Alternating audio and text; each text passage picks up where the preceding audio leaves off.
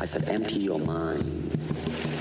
Be formless, shapeless, like water. It's about how hard you hit.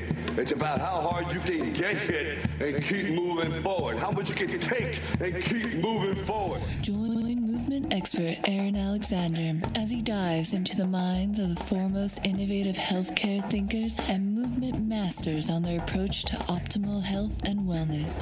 Align Podcast. Welcome back to Align Podcast. My name is Aaron Alexander. In today's phenomenal episode, I got to have my homeboy, Mr. Aubrey Marcus, on the show. Aubrey is the founder and CEO of Onnit, a total human optimization company that I go on about excessively in the social media world. So you guys are probably already quite familiar with that. He just recently wrote a book that I find to be pretty fascinating called Own the Day, Own Your Life, and gets into how we can optimize various practices, everything from, well, I'm reading the book cover right now, waking, working, learning, eating, training, playing, sleeping, and sex. We get into all that business in this conversation. Really phenomenal stuff. I have a lot of adoration and respect for Mr. Marcus, and so stoked to get to share this conversation with y'all. Here is a little clip. And that's a big problem that people in our industry have. You know, they'll read a book like Wheat Belly. They'll have grown up Italian, eating pasta and pizza their whole life. And then they have a bite of wheat and they're on the floor rolling around holding their stomach. And you're like, yeah, that's not the fucking gluten. That's your fucking mind. Thank you so much for tuning into the website, aligntherapy.com. If you are drawn to that little mofo, you will find show notes for this and the rest of the episodes. And you can start the 5-day movement challenge. Start integrating optimal movement function into your body in every flippin' situation of your life. Every moment is an opportunity to train our bodies, train our minds. If we have the right education and then slap a little intention into that, all of a sudden we can start moving really well. I don't have any quotes. This is a kind of a roundabout release of the podcast. So Aubrey's releasing conversation with me on the Aubrey Marcus podcast today, and I had agreed on that end that I would release his on the same day, and so Wednesday release, special release here. So minimal preparation. We're just throwing this thing out in the world. I hope you guys love it, and I hope you guys go over and check out the other side. Check out Aubrey's podcast. It is one of the few that I really enjoy listening to myself. So I think that's about what we got here. Check out on the Instagrams, posted up a fun, ridiculous image with Aubrey and I that got a lot of love from y'all. So check that out at Align Podcast. And I'm going to read a quick review and then send, if I read your review, this is the last thing, if I read your review on here, we will send you out a box of something from Organifi. If you ever buy Organifi supplements and use the Align code, you get 20% off on their website. Review, life is a life changer. This is a life changer. 5 stars by Mr. Chris Dufay. I know Chris personally. He's a phenomenal human being, so this is a high compliment. Being a podcaster myself for over 3 years, I can be picky with what I want to listen to. Aaron does an amazing job giving you real, practical, and useful information that I've used to improve my life. If you're smart, you'll subscribe and soak in what Aaron has for you! Exclamation point. Chris, I know you're my homie, and I appreciate that. And we're going to send you out some stuff if you get after it. If you actually listen to this. This is how I know if you listen to the podcast. Thanks for sharing. Thanks for getting involved and supporting this movement of helping people be better in their bodies. We can make a difference. That was cheesy. All right, here we go. Back to the show. Bam. Align Podcast. Trying to keep it impressive. That's a perfect Just fucking podcast already, man. We know what we're doing. So anyways, thanks so much for making this happen, man. Fuck yeah, man. I'm glad you're out. Yeah, it's beautiful. I have been enjoying the book, and I've been curious upon reading it. I feel like my perception of you is mostly from like Aubrey Marcus, kind of like Dos Equis, man of supplements. Like it seems like what I get from you is this image. I'm curious, what was the image before Onnit and all that? Was there kind of a consistency of personality in that, or has this changed you quite a bit? Well, I think there's an evolution as you grow older and as you transition out of certain phases.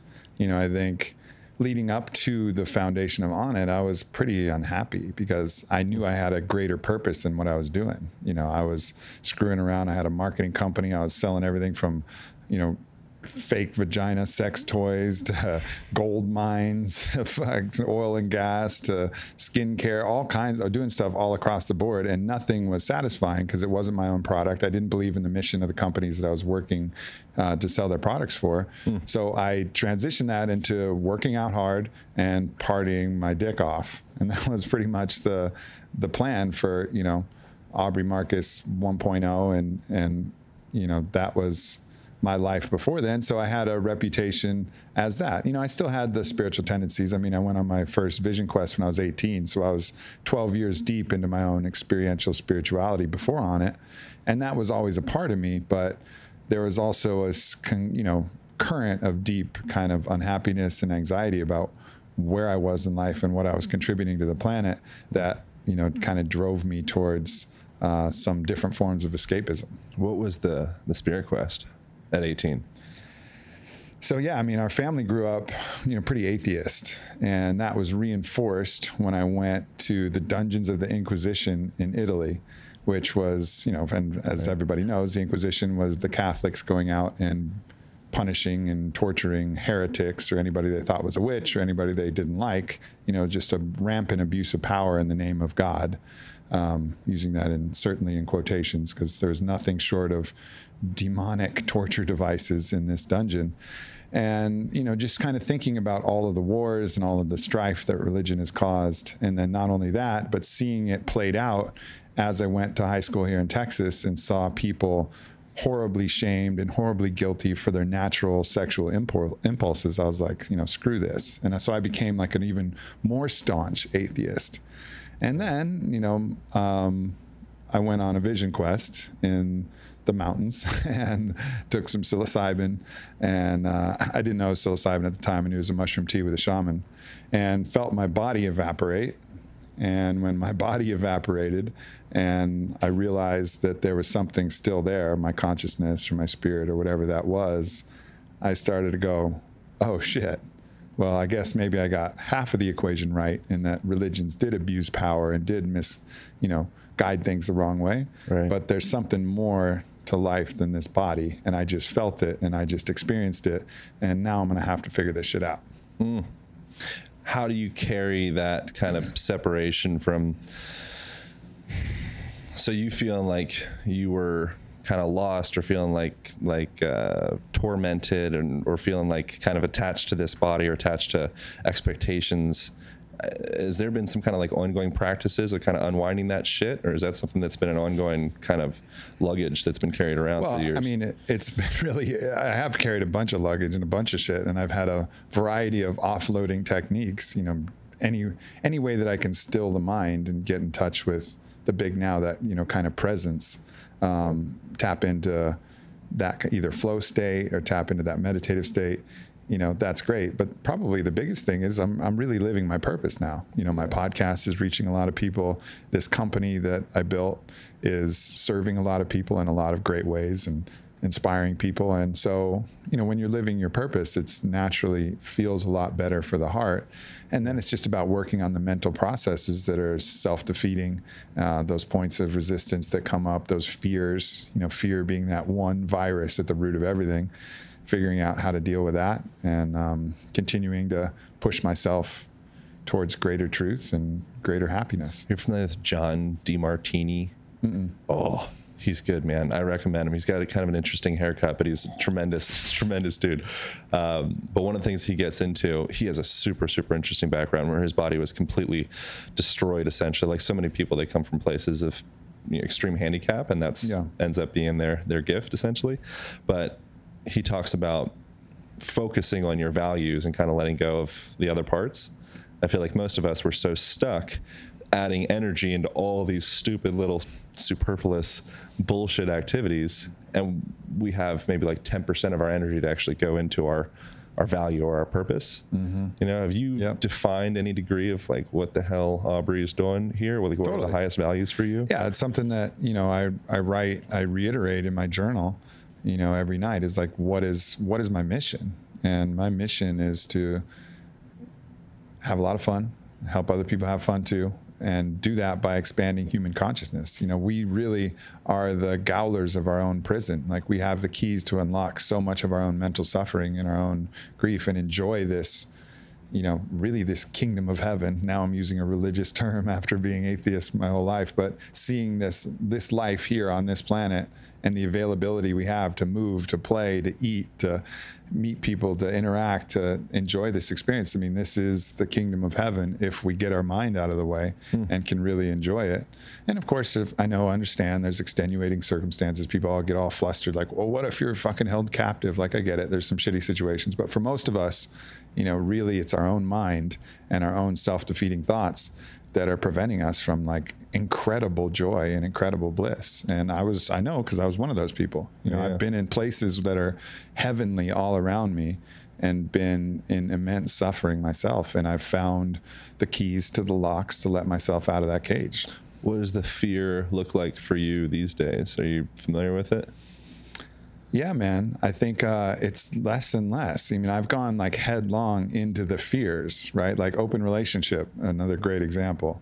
You know, like that is deep insecurity, you know, deep challenge to the ego. And the ego is really where a lot of these fears generate. You know, it's always seeking validation because it doesn't have a real grounding root in anything. It's just a projection of the mind, this identity that we try and carry and defend. So it's constantly looking for validation, and open relationship is going to challenge the hell out of that, you know, and it's going to really challenge your own worth and all of these things. And I think that's been a really powerful tool, like a grindstone to sharpen my own spirit against the forces of fear. And, you know, working on fears in my own body, you know, that's another level that I'm really trying to get through, the fear of suffering in my body, either through illness or through injury or something along those lines. But, you know, I just look at these fears as things that, you know, obstacles to be overcome. And in the overcoming comes the gift of the strength to overcome them, and becomes that superpower, and also becomes the ability for me to talk to other people about them. So, you know, there's still fears lurking around somewhere in the shadows. And whenever I see them, whenever I spot them, sometimes with the help of some psychedelics, sometimes with the help of introspection, I spot them, I go hunt for them, and I go see if I can find the right key to unlock them. Yeah. I like the idea of we don't see the present moment. We just kind of see things through the filter of our past. And I'm reading a book by Joe Dispenza. Actually, that's a lie. I'm not reading. I'm listening to a book by Joe Dispenza right now. You Are the Placebo. Yeah, it's a great book. Have you gotten into that one? Oh, yeah. Finished it. It's incredible. Yeah. So chapter 2 or 3 or whatever it is, just gets into all these scientific, like, case study after case study of how the power of placebo, or the power of our mind. Yep. And it's just really fascinating to me to get into the awareness that when we see the world, we don't see the world for what it is. We see the world through the filter of our past. Yeah. You know, so starting to have that conversation of, oh, okay, cool. Like, I'm kind of catching up with myself. There's always this race of what's actually happening here and the momentum of the wave that is all that, and coming to terms with that seems like. Yeah, at a certain point, you know, like the great Toltec spiritual masters and a lot of different people, you know, they all talk about at a certain point, you can just dump your past and just be like, oh, yeah, that was me of yesterday. I'm different now. You know, like that's my favorite quote of all time, is that quote from Heraclitus. No man steps in the same river twice, for it's not the same river and he's not the same man. Like at any given point, you can just say, oh yeah, that was the old me. This is the new me. New me's operating under different rules. And it'll take other people maybe a little while. Like, people like to think of you as the past self because they like consistency. And I've certainly challenged, you know, people in that way.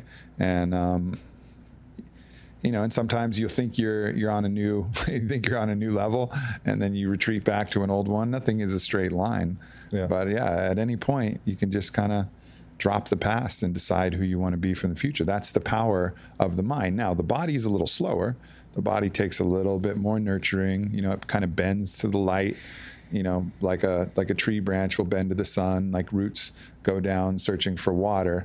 It'll go a little slower than the mind, but the mind can decide who you want to be at any given point. And that's something that people will try and tell you that is not possible, but it totally is. And I've seen it happen, and I've done it myself, sometimes successfully, sometimes I've been kidding myself, but you know, I know that it's possible because I've done it.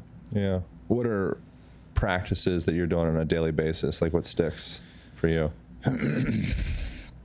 For me, it's an accumulation of a lot of different things. You know, there's not like one smoking gun. I kind of have to throw the whole kitchen sink at it. So that's a combination of regular exercise, like regular breathing practices, regular cold or heat exposure, you know, solid nutrition, you know, and then some form of mindfulness. Generally a nap is going to be super helpful for me throughout the day.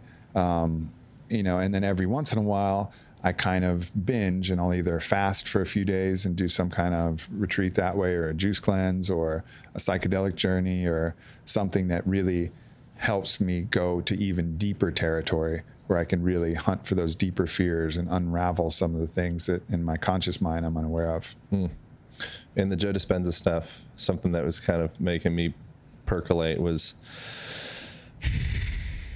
the idea of this placebo stuff, and a lot of the dis-ease that we create in ourselves is we're creating in ourselves, you know, and a lot of the work that we're doing, oftentimes the work is almost in the way of us getting into ourselves. Yeah. Yeah. You know? Yeah. It's like we're on this ongoing thing. Okay, I have the perfect supplement, and I have the perfect this, the perfect that. And it's like, that's a fucking illusion. Because a lot of it's fear-based too, right? Like if you don't do it, we're afraid of the outcome, right? So we're actually just bathing ourselves in fear. I had that real insight recently. You know, I tend to wash my hands a lot. And I had this insight where I was like, okay, so maybe I get a modicum improvement in germ protection by washing my hands, but I'm literally bathing myself in fear and vulnerability every time I do that. You're like, oh, let me wash some fear and vulnerability all over my hands. Let me physically signal to my body that it's, you know, available to get ill at any given moment from the environment that's full of all these harmful things, you know, and that was a really strong realization. Now, have I completely transcended that need to over sanitize my hands? No, but I'm mindful of it now, and I'm transitioning out of that because, of course, like maybe every once in a while I'll knock a germ off my hands, but the repeated behavior of just reinforcing that fear and that idea that I could get sick at any given moment, like it's definitely a net loss. Yeah, and then with that, ironically, the individual knocking the bacteria off their hands ends up, folks say that there could be a correlation of that to like autoimmune disease. In fact, that you could almost look at that as being an autoimmune disease in and of itself. Yeah, right. That's fucked up. But yeah, you're right.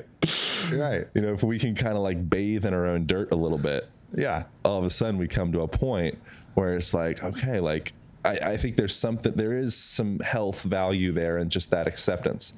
If you can accept the thing in, all of a sudden you can like take a breath and you're not continually holding yourself in this straitjacket, keeping yourself from experiencing the world. Looking around the world, like everything in the world is dangerous, you know, and like everything in the world is going to fucking kill you. And that's a big problem that people in our industry have. You know, they'll read a book like Wheat Belly. They'll have grown up Italian eating pasta and pizza their whole life. And then they have a bite of wheat and they're on the floor rolling around holding their stomach. Yeah. And you're like, yeah, that's not the fucking gluten. That's your fucking mind. Yeah. You know, like, yeah, sure. Maybe there's some things in there, you know, that you want to worry about, and sprouted's better and fermented's better. But your mind is what's fucking you up right now. And that's something that a lot of people don't do enough work around. Is a psychedelic medicine, has that been one of the highest leverage points for you? Yeah, because I'm a like really stubborn, knuckle-headed monkey. You know, I need like a fucking sledgehammer to knock me out of my own way, and I need a heavy sledgehammer too. You know, I'm not a microdose guy. I'm like a macro dose guy, and yeah, it's been incredibly valuable for me. Now, I don't recommend that to everybody. I mean, it's in certain cases, it's really a trial by fire, and you have to really pick the right set and the right setting, the right intention, the right medicine at the right time with the right integration. Like a lot of things have to go right for that to be a valuable tool. But for me, I wouldn't be fucking a fraction of who I am if it wasn't for that. I mean, I know that unequivocally. Yeah, the setting thing, I think, is a really big part.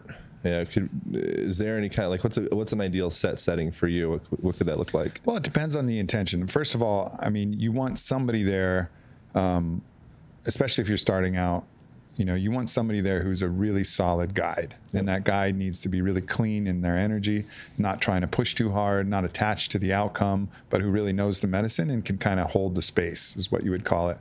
And that's really important, because at a certain point, if you're wondering, like a lot of the bad trips, like the bad experiences, are because you're wondering, like, am I going to die? Did I take too much of this shit? Right. Am I okay? Are the cops going to come get me?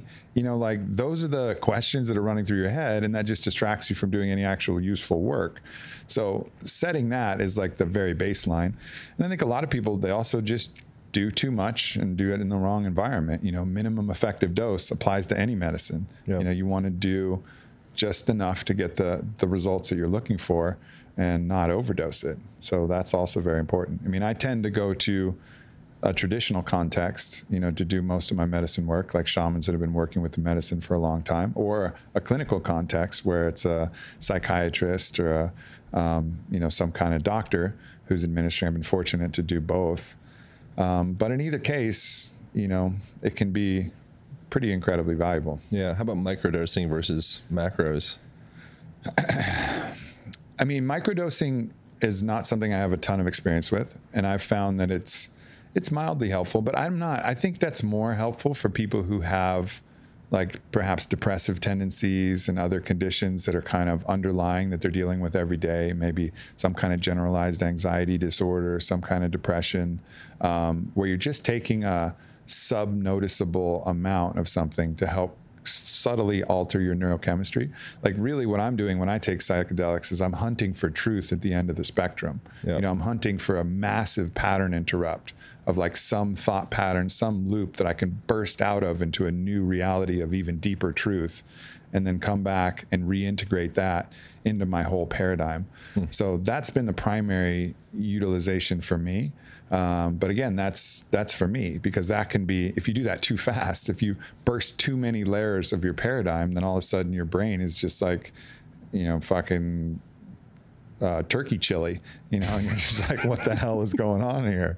You're all scrambled up. Is that a garbanzo bean? Like, I don't even know what's going on in here. Yeah, it's almost like you need the scaffolding to keep up with the building. Right. You need to have the support group. You need to have the environmental shift. I think that's something that happens with myself, a lot of people, where you have some type of big download or whatever, but then your environment doesn't really change. Yeah. Or you're not actually set up in such a way that you can create any of that change that you saw with your experience.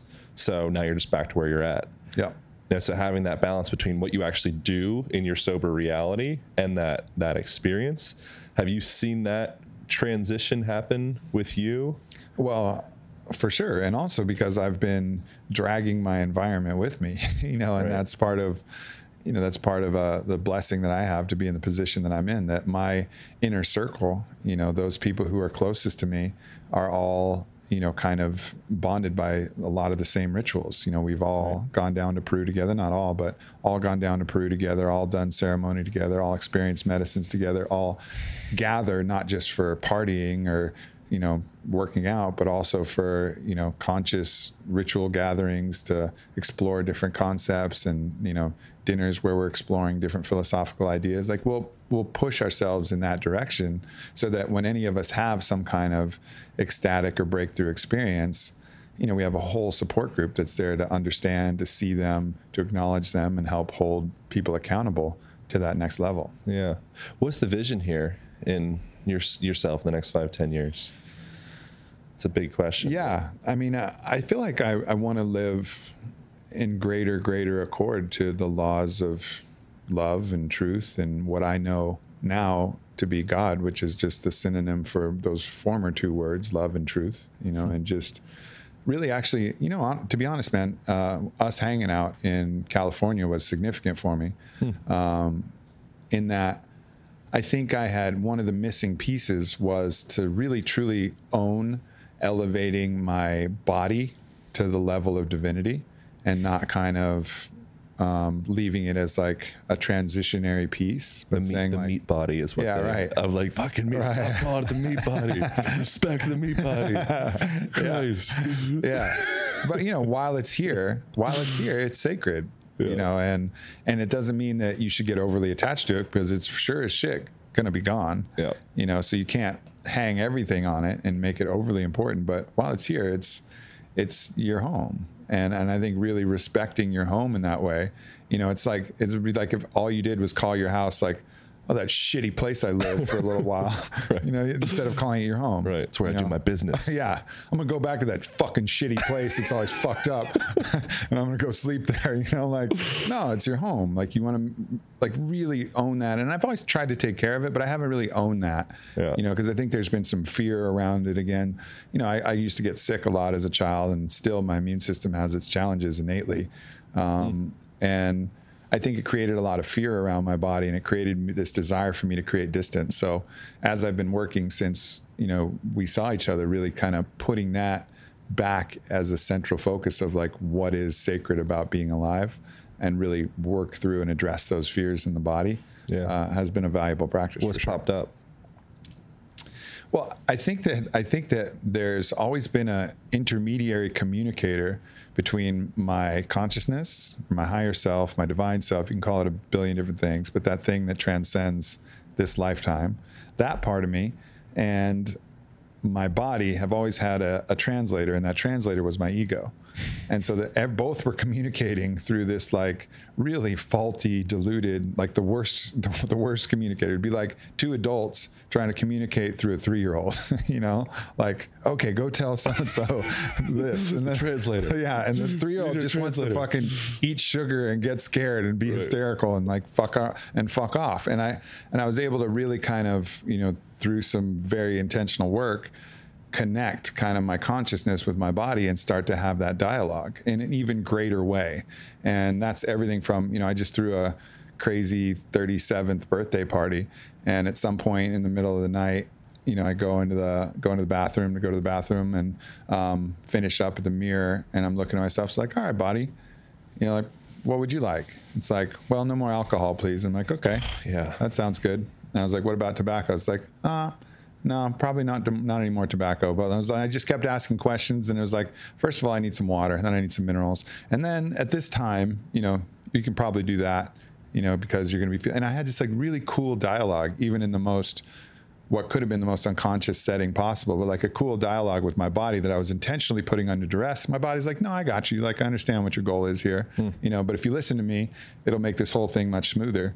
And it did. I had one of the best nights ever, and it didn't destroy the weekend, and it worked out, you know, pretty ideally. But I don't think I would have had that consciousness to really, as my conscious self, my soul self, communicate straight with my body, removing my ego from the equation and saying, well, I want to do this, or I want to do this, or I'm scared about this, or blah, blah, blah. Just creating that direct dialogue was fucking huge. Yeah. What does a low point look like for you these days? There used to be really low points. Yeah. Like really, really low points. And there are less of those now. There's exhaustion points. And those tend to be, and I can go into some of the older low points too. But right now, it's just pure exhaustion. It's just losing the battle against the forces of entropy, trying to take my energy and disperse it into the projects and creations, because I just have a lot going on right now. Yeah. So sometimes I won't be mindful of that, and I'll push too much out and not give myself enough rest. Like there was, you know, part of the time I saw you in Cali, I was going through that, and it was just sheer physical exhaustion. Yeah. And that tends to be the predominant low point now, but it used to be like massive self-doubt, massive depression, like crippling chest tightening anxiety that I couldn't find where it was exactly coming from. It just seemed generalized, massive approval seeking and fear around the absence of that validation, deep, dark, you know, emotional triggers from my open relationship with my fiance, like all kind. I mean, I've had all varieties of those different down points, you know, illnesses that I couldn't get to go away, sinus infections, whatever, you know.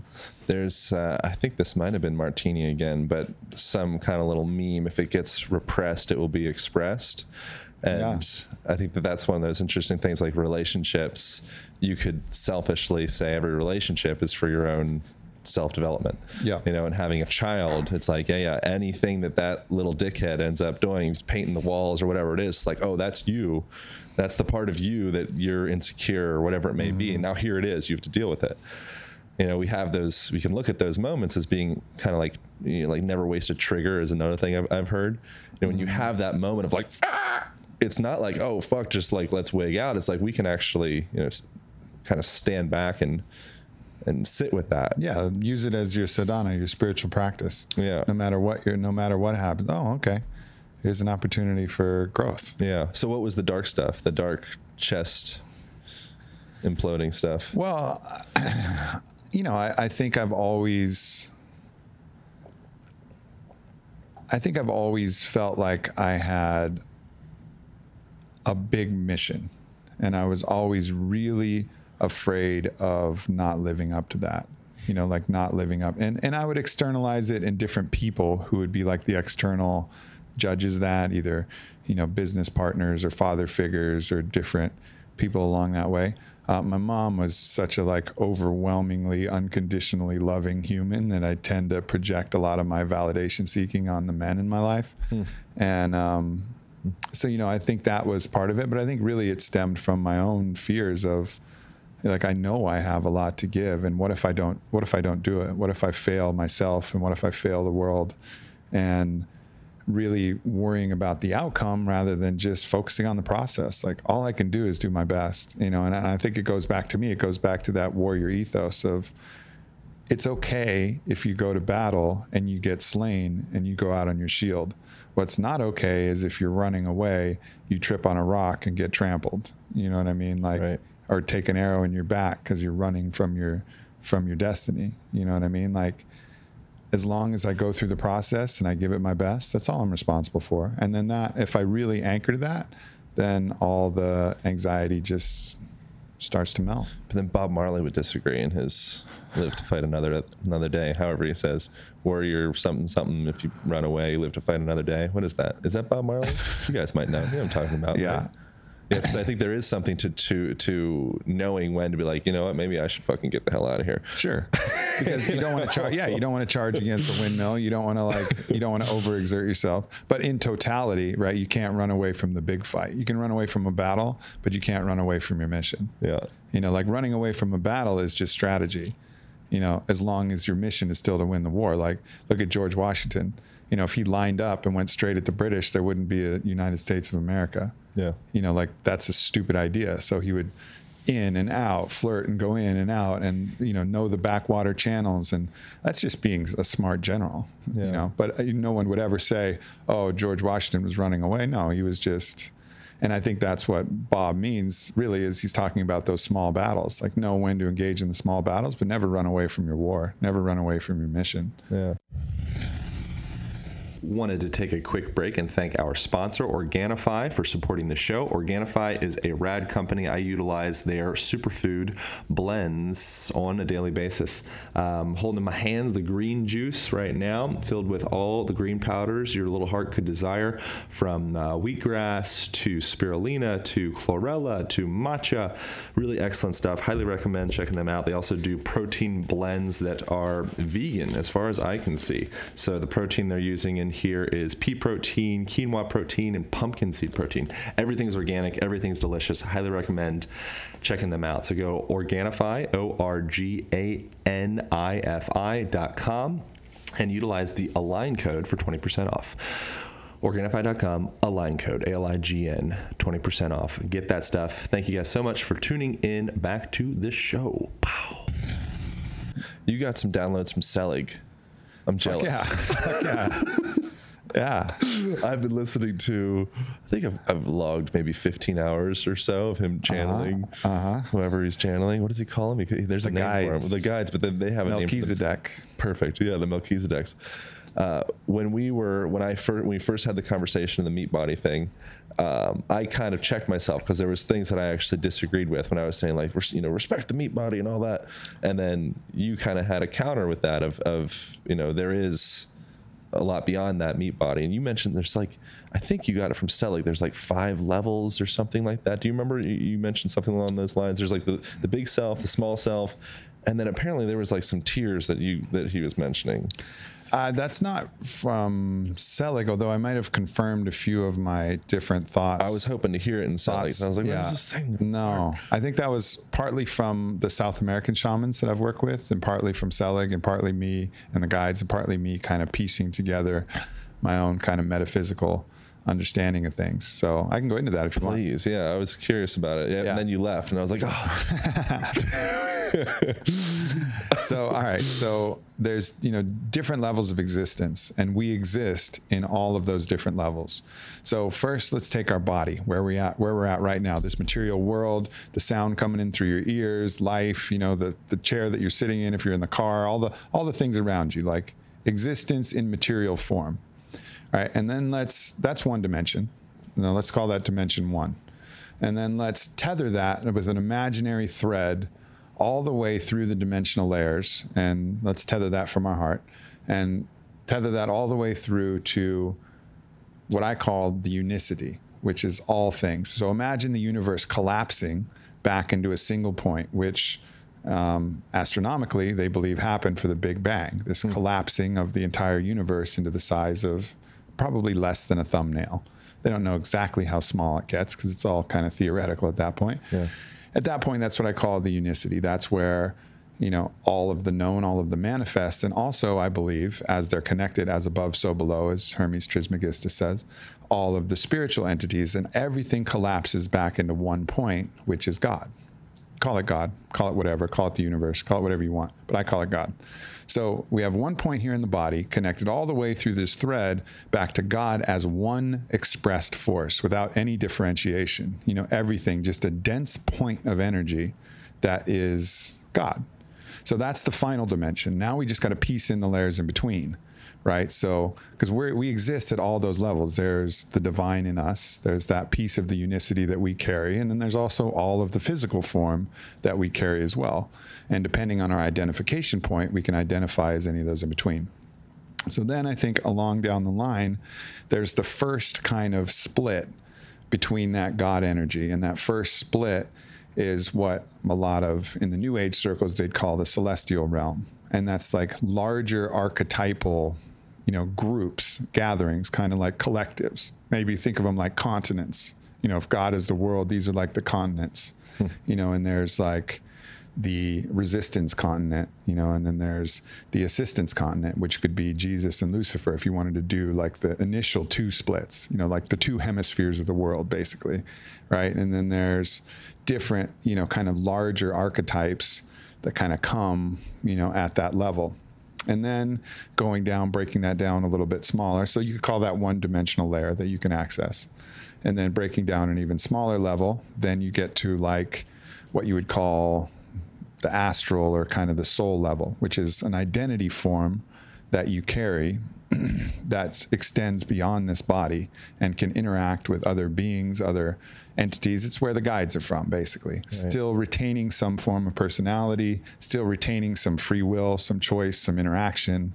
But, in this kind of quantum world, and I feel like I've traveled to that quantum world, both in meditation and in journey, and it's really wild. It's not like 3D where things are happening. It's like anything that you want to call to your attention comes to your attention, and anything you want to dispel comes there. So you're in full like black space, but it's fully quantum.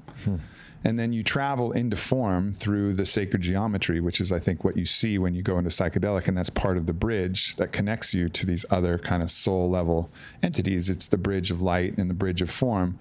Takes you through the sacred geometry, what you would call like maybe the lower astral and that, chrysanthemum, and then all the way back into physical form. But we're all of those things. We're this string tethered from that physical dimension that we're in now all the way to the unicity. And it just depends on our identification point as to where we are.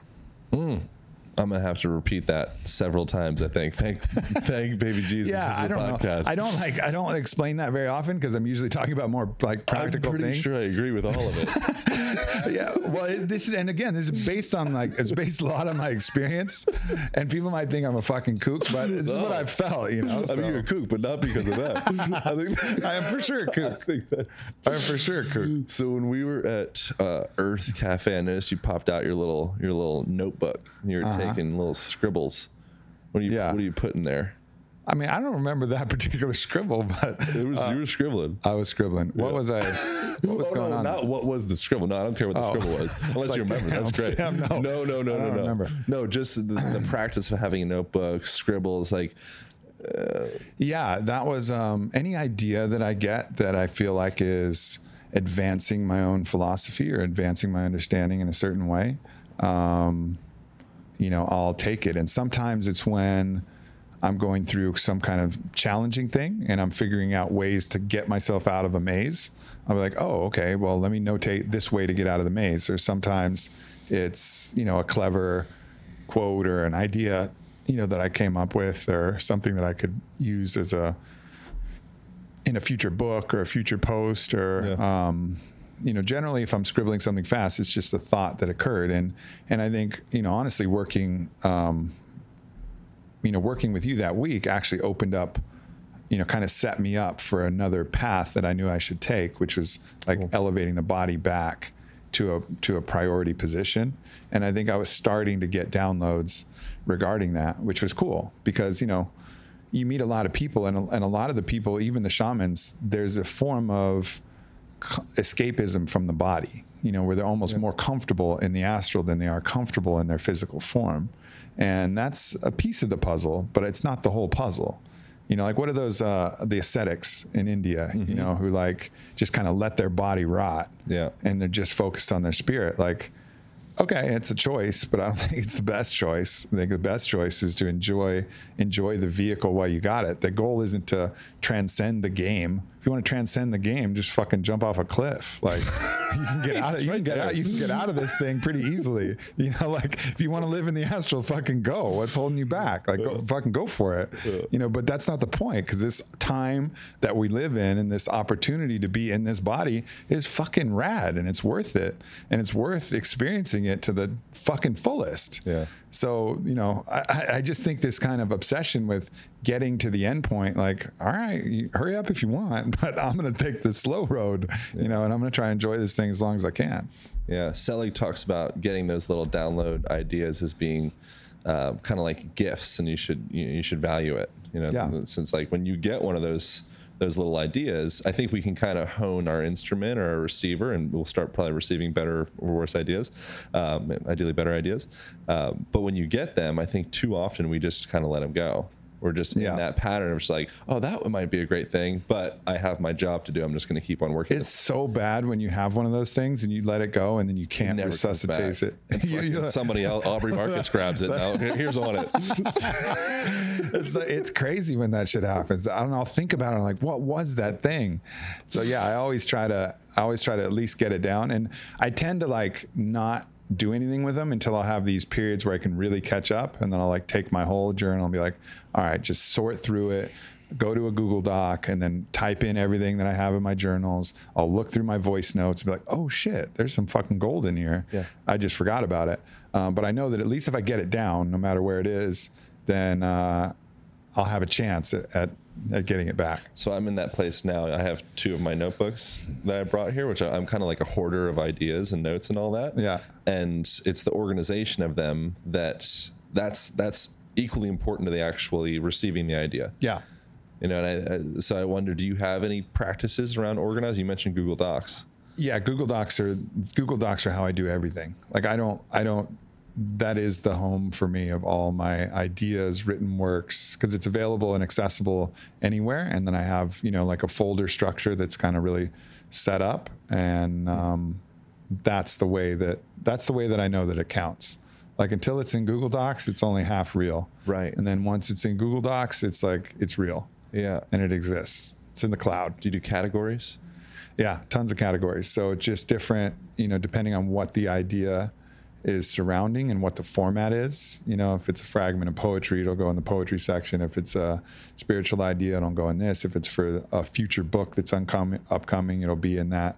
I'll just keep a collection of notes, like on Love and Delusion, which is probably going to be my next book. I have a bunch of notes that I'm collecting there, and try to keep it all organized. That's cool. You write fiction as well. We're not I supposed to do. talk about that. No, yeah, you can. Man, I'd love to write fiction. One day I'll earn my way into writing some fiction and having some fun with that. I used to write a lot more. I used to write, short stories and long form poetry, and I love writing fiction, but now I've got 3 books. Well, this one and then 2 more in particular that must come out before I really start engaging in fiction. But I did get sidetracked trying to come up with 50 Shades of Grey meets Guardians of the Galaxy erotic fiction Perfect. novel. Perfect. But that's a real sidetrack. We've all been waiting for it. I think you're the chosen one for that. Yeah. Someone needs to birth it. Yeah. That's tight. What's the fiction that you're presently doing? Is that is the fiction? You're like in a book right now with the fiction. No, not really. While you were there, ironically, I was actually writing a piece of the Guardians of the Galaxy meets 50 Shades of Grey erotic fiction, but it's not really going anywhere. Don't ask me for that, people. I'm not fucking going to release it. No, it's coming. No. It's coming in June. No, it's not. It's not coming. It's not coming. No one's coming. just nonfiction. So what's some of the standout stuff for you in the Own the Day book? Something that idea that I really like with it is focusing on one day at a time. Yeah. And really drilling into that. I think sometimes we have these big ideas. I have my 5-year goal, my whatever. But then how you do anything is how you do everything. And most of the things we do, we're kind of like Doppler and shitty at. Yeah. Like drilling into that individual moment, how I cook my rice is relevant to how I do the bigger stuff. Right. Is that, where did that idea come from with that?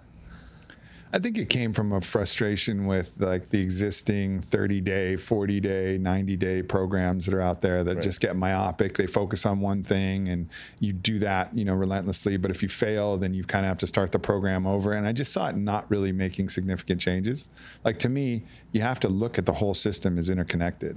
And if you really want to level up, you have to do all of it to really get it done. But to do all of it over a long period of time, that's daunting. So all I'm saying is, just do one day and don't even worry about the whole day. Just do it hour by hour by hour. Like I'll give you the first 15 minutes, do these 3 things: hydration, light movement, first 15 minutes. All right, next thing, power shower, breath and cold. Next thing, all right, substitute the sugar for fats. That's your breakfast. Next thing, here are the basic supplements you can take if you want to take supplements. All right, next thing, here's your commute. What are you going to do in the car? What are the mindfulness and mindfulness? How are you going to enrich your mind while you're traveling so it's not dead time? Okay, great. Yeah. What are the 3 performance enhancing plants that you can have to help you while you're at work or help you accomplish things? Okay, great.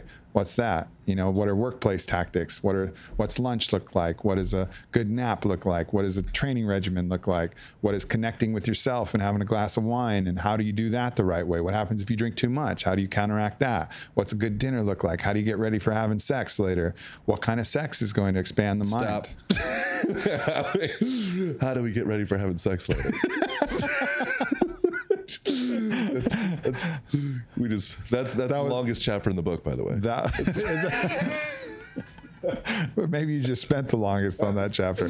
Yeah. So if you really want to go into that, it's like biological. Like, how do you prepare the nitric oxide like the raw components of biological stimulation? Nitric oxide is going to control actually the blood flow in your capillaries, which sun stimulates. Yeah, sun stimulates. Yeah. Beets, arugula, pumpkin seeds, watermelon, dark chocolate, red wine. All of these things are going to basically turn on the gas for your blood flow. And blood flow is sensation. It's also erection and stimulation and actually happiness and a variety of different things. So those foods mixed with sunlight, mixed with actually laughter. Yeah, like if there's a difference, there's a study I point out where if you watch a scary movie, it actually slows down nitric oxide. And if you watch a happy, laughy movie, it actually stimulates it. So if you're trying to go to the movies and have some sex, definitely go to a comedy, not a horror movie.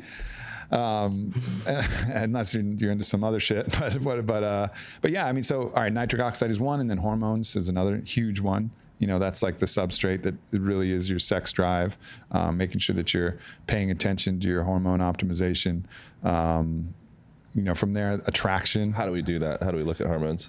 Well, sleep is a huge one. Yeah. You got to get your sleep and do your best. And again, I talk about napping a lot. So lifting heavy or sprinting hard, the body likes adapting to those high stress loads with particularly, testosterone and growth hormone rebounds that are going to be helpful. Getting enough sunlight, again, vitamin D, and a lot of things. It's kind of like an accumulation of different things. And if you're a woman, be mindful of those things like birth control that you're taking that are going to dramatically throw off your hormone balance intentionally, because it's really mimicking, some pregnancy conditions to prevent the egg from becoming available. So you're really tweaking your hormone balance quite significantly. And birth control is a pretty amazing invention that I think a lot of us are grateful for, men and women. But at the same time, you got to be really mindful of what's the cost, and what cost are you willing to bear. And so those are some basic tips. And then if you're a guy who's getting up there in age, or maybe you've been under a lot of stress, get your hormone levels tested. Look at testosterone replacement therapy and check that out, and check out what those other options are if the natural approaches just aren't working, and maybe your sex hormone binding globulin is too high, or maybe something else is happening. Definitely check out those options as well, because as your hormones go, so go a lot of things, including your happiness, including your sex drive, including your desire to produce into the world. Yeah. I was reading one of the unnecessary ideas that I've been gathering in my notebook that I need to sort out is a rat tickling study in Japan, which is where all the good rat tickling studies happen. Mm-hmm. And they're into that freaky shit. They're into it. And so in between watching game shows where they have just a butt and then they have a contestant and they have like a bunch of butts and they're like, yeah, let's play Don't Fuck Your Mother. Ready, go. And the guy's like, I can't tell which one's my mom. And then they end up fucking their mom. And then they end up like fucking traumatized for life. That's like a Japanese game show in a nutshell. That's like a real Japanese game show, is Don't Fuck Your Mom. What was the special program that we had witnessed while you were in Venice? It was a Japanese butt show of some sort. No, it was like a butt buffet. It was like a butt licking buffet. That's what it is. Yeah. Yeah. So they just expose their butts through these little holes, and then people come and feast. Yeah. I'm gonna have to bleep this part out. We're not gonna bleep words. We're just gonna have like an extended bleep. But so with the rat tickles, pretty interesting stuff. While they're tickling the rats, it was 4 days that before after testing they did, from what I read. And what they found was tickling these little rats, they found neurogenesis. So they actually started creating new neurons in their brain, which I think we used to think that was impossible. And, natural killer cells and testosterone, like all this stuff happens just from tickling these cute little rats. So we're doing all this shit, and meanwhile, it's just like, wait, I have an idea. What if we just tickle the rats? Wow. And see if that has an impact. Wow. There's just going to be a tickling outrage. It's going to be linked to you. A tickle burst that's starting to. I'm going to tickle the fuck out of people now. Tickle them. Yeah. But I think that's one of those things, again, where it's like getting out of the way of ourselves and just having a laugh. Yeah. Or totally. Having a beer, or having a spit, or having a freaking smoking a ceremonial tobacco pipe, which I had a lot of resistance against. Now I'm like, no, I think I like it. Don't take it so serious. We're not that fragile. We're just not that fragile. We can handle it. Like, relax. Handle it. Yeah, we're good. Yeah, get the hell out of the way of ourselves. Yeah, totally. What else? I stopped you at the sex thing. I'll probably stop you again once you say sex. To go with the sex thing, just to finish that off, then attraction too, and attraction modulation. Like, we're always covering up our natural, scent, which is one of the strongest sex, right? Sex attraction things that we have in our body available is these pheromones, is the smell of another person, and we're constantly masking that with deodorants, and which are probably toxic for you anyways, and other colognes and perfumes and other nonsense. So we're really giving ourselves no chance to really find both histocompatibility for having a baby, but also the fundamentals of attraction. Like if you're attracted to somebody, you got to know what they smell like. Like you gotta like get back to the basics there. And we think we're doing ourselves a favor, but we're not, because a healthy body smells great, and really, I think we've become self-conscious of that. Other thing is just communicating, talking. We talk a little bit about power exchange and how that can facilitate flow states and transient hypofrontality, and how that can really be an awesome way to get out of your own head and get out of the way and experience like heightened states of connection and a bunch of different stuff in there. Yeah. You heard the T-shirt study? Yeah, for sure. Yeah. Yeah, that's great. Where they had men wear T-shirts. I talk about that in the book. Yeah. Men wear T-shirts over and over again, and then match up girls who are attracted to each different T-shirt. Yeah. I wonder if perhaps a part of our relationship dissatisfaction, if that's happening, it seems like a lot of people experience that, may have something to do with the fact that we're masking ourselves from our actual, genetic sequence. Totally. Like early on in the date, like just save yourself some time and sniff each other's armpits or each other's butts. Or the Like, don't make it weird. Like, just give a little. I would do that if I could. It's just like usually like first date. Like, I don't have a lot of second dates. No. It takes a special kind of girl. Yeah, exactly. If you're listening.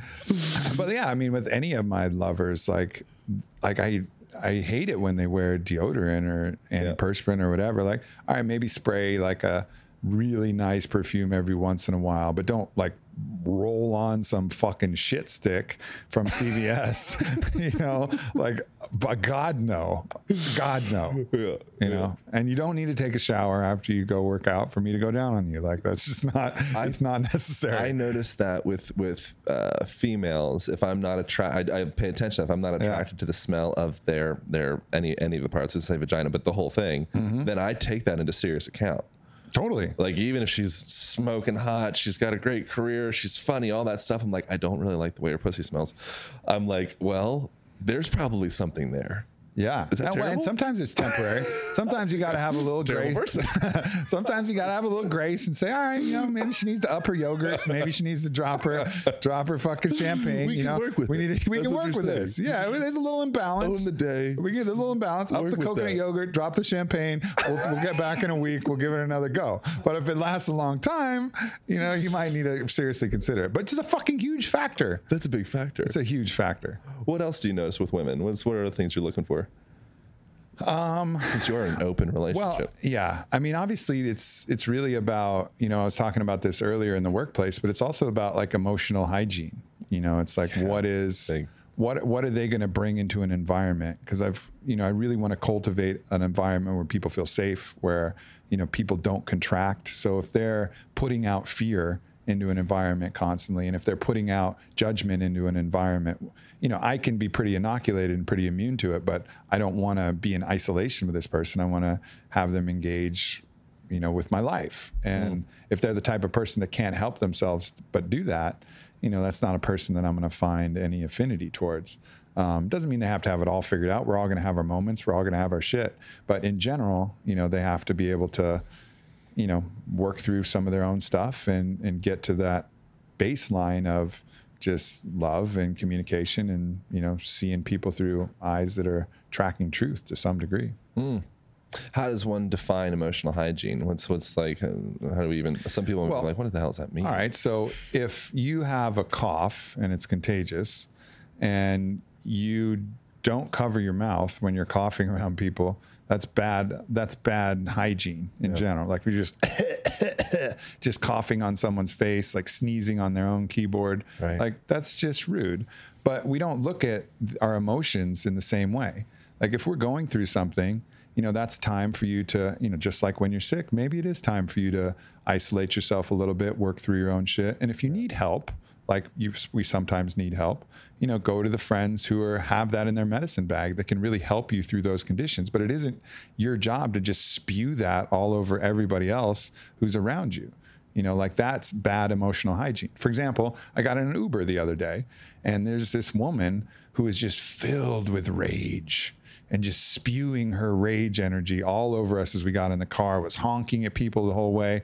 And that's just really bad emotional hygiene. Like, all of us are like, and then everybody on the road is like, she just wasn't able to work through that on her own. So she just pushed that over everybody else. So we're all going to go through shit, but having good hygiene is knowing, when you can find somebody who has that kind of medicine bag to help you, and when you just really need to keep it to yourself. Yeah. Recently I was, went to this like dinner art thing with the girl, and then afterwards I was feeling a little bit drained. We were both feeling a little bit drained. There was bright lights and people trying to impress each other and all that. We got out, I was just like, oh, and then we were talking about, I was like, all right, well, we could like go do some dinner or something like that. And I kept kind of alluding to her, like, if you want to just go do your own thing, it's okay. You can do that.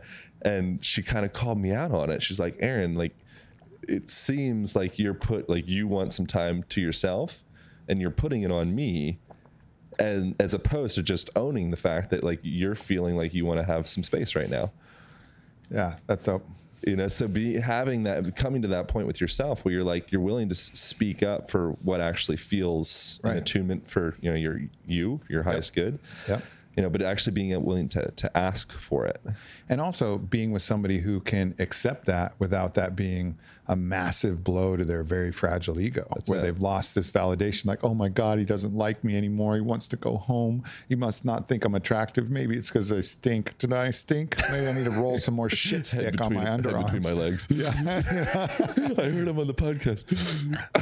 So, you know, and I think it goes, and that's why we have those fear responses, because people are, you know, they haven't done the work to realize that it's not about you. You know, it's like everybody's acting largely independently, and all these things we think are about us are really not about us. They're really just projections, and we're just a mirror or someone who can engage in that, except in very rare circumstances where we can find that tribe where we really see each other and communicate at a deeper level of truth. But most everybody else is just, if they talk shit to you, if they, you know, write some shit online, they're talking about themselves, not talking about you. What they're doing is showing the world some insight into themselves, not pointing out some insight into you. But if you feel it, maybe you are a little insecure about that. You know, maybe that is some work that you can do to make sure that you're not looking for some external validation as well. Yeah. How do you contain your own emotional hygiene? Well, to be honest, I don't think my emotional hygiene is like that great. I think I've been pretty indulgent with like just letting my people deal with it. But fortunately, my emotional work has been very high, right? So like, I wouldn't say that I'm really good at my emotion, because I'm always around people. I got to show up to work no matter what. Right. Like I got to interact with 100 people a day no matter what. So I don't take the time as often as I should when I need to, if I'm going through something, and I do spill it out on people. But I'm also really good at understanding the root cause of these emotions. So that doesn't show up in the form of anger, doesn't show up in the form of judgment, doesn't show up in the form of some of the really toxic stuff that leaves a heavy residue. Yeah. But I'm constantly doing the work. I don't accept any negative emotion that I have as something that is necessary. Like I accept that as a transient position in my own prison, and I need to figure out how to get out of that. You know, like I don't accept the hypothesis that I need to feel any negative emotion. And so if I see it and it comes up, then all right, this is on me. How do I get out of this? I have the tools. How do I get out of this? It's a myth when you think you're going to change the external and that's going to fix your internal. Fuck that. That'll work sometimes, but sometimes you can't change the external. Sometimes there's things that can't be moved. There's things that can't be altered. So you better the fuck learn how to control your own emotions and control your own mind. Because otherwise you don't have a chance. The sand has dropped. We have a real hourglass. We have a real hourglass. On an hourglass. This is maybe the fact of the podcast. Hourglasses are originally derived from the fact that it actually takes an hour for all of the sand to drop through. Yeah, totally. That was a new fact for I think all of us except for Aubrey. Aubrey was on that fact. Yeah, I was keen to that. We got a real hourglass here. I can't wait to help promote and support and all that. I enjoyed the book, and I look forward to seeing what comes of it, man. How do people learn about you and find all the stuff? OwnTheDayBook.com. So go there, check it out. We got some cool book bundle options. I'm filming a video companion course that's going to be available with the book for anybody who buys a couple of them. But if you're interested and you're curious, there's just a ton of shit in here. You know, it's an accumulation of the best knowledge that me and all the people that I work with and a lot of people that you know and a lot of people we've gathered. It's the best we could put together. It really tries to cut through all the misinformation and really give a clear, guided path. So I'm really proud of it. And I put my soul into this thing. So I hope people check it out and enjoy it. Thank you so much. And then we're going to go jump over on your side. Yeah. 24 everybody's hours or so. interested in this. Definitely check out my podcast with Aaron coming up on the Aubrey Marcus podcast, because we're going to fucking get into some more weird shit. Drop deep. Yeah, we're going to smell each other's crotches. It's going to be awesome. Already happened. Right. Too late. Too late. Wrap it up. Podcast recording over. Pow. Later. Align Align Podcast. Thank you guys so much for tuning into that conversation. I hope you enjoyed it as much as I did. There's some ways that you can support this podcast, one of which you can pick up an Align band, which is a heavy-duty resistance band. It comes along with a door anchor and a carrying case and a video guide on how to mobilize those joints and integrate that body of yours. Really great stuff. You can be found at aligntherapy.com and also on amazon.com. Thank you also so much for utilizing the Amazon affiliate link on the right-hand sidebar of the podcast page. Bookmark that thing. Anytime you purchase some crap on Amazon, purchase that crap through that link. We get a percentage of it. Costs you nothing. And I think that's enough. Thank you guys so much for reviews on iTunes. Thank you for listening. Thank you for supporting. Have a beautiful rest of your day. Pow.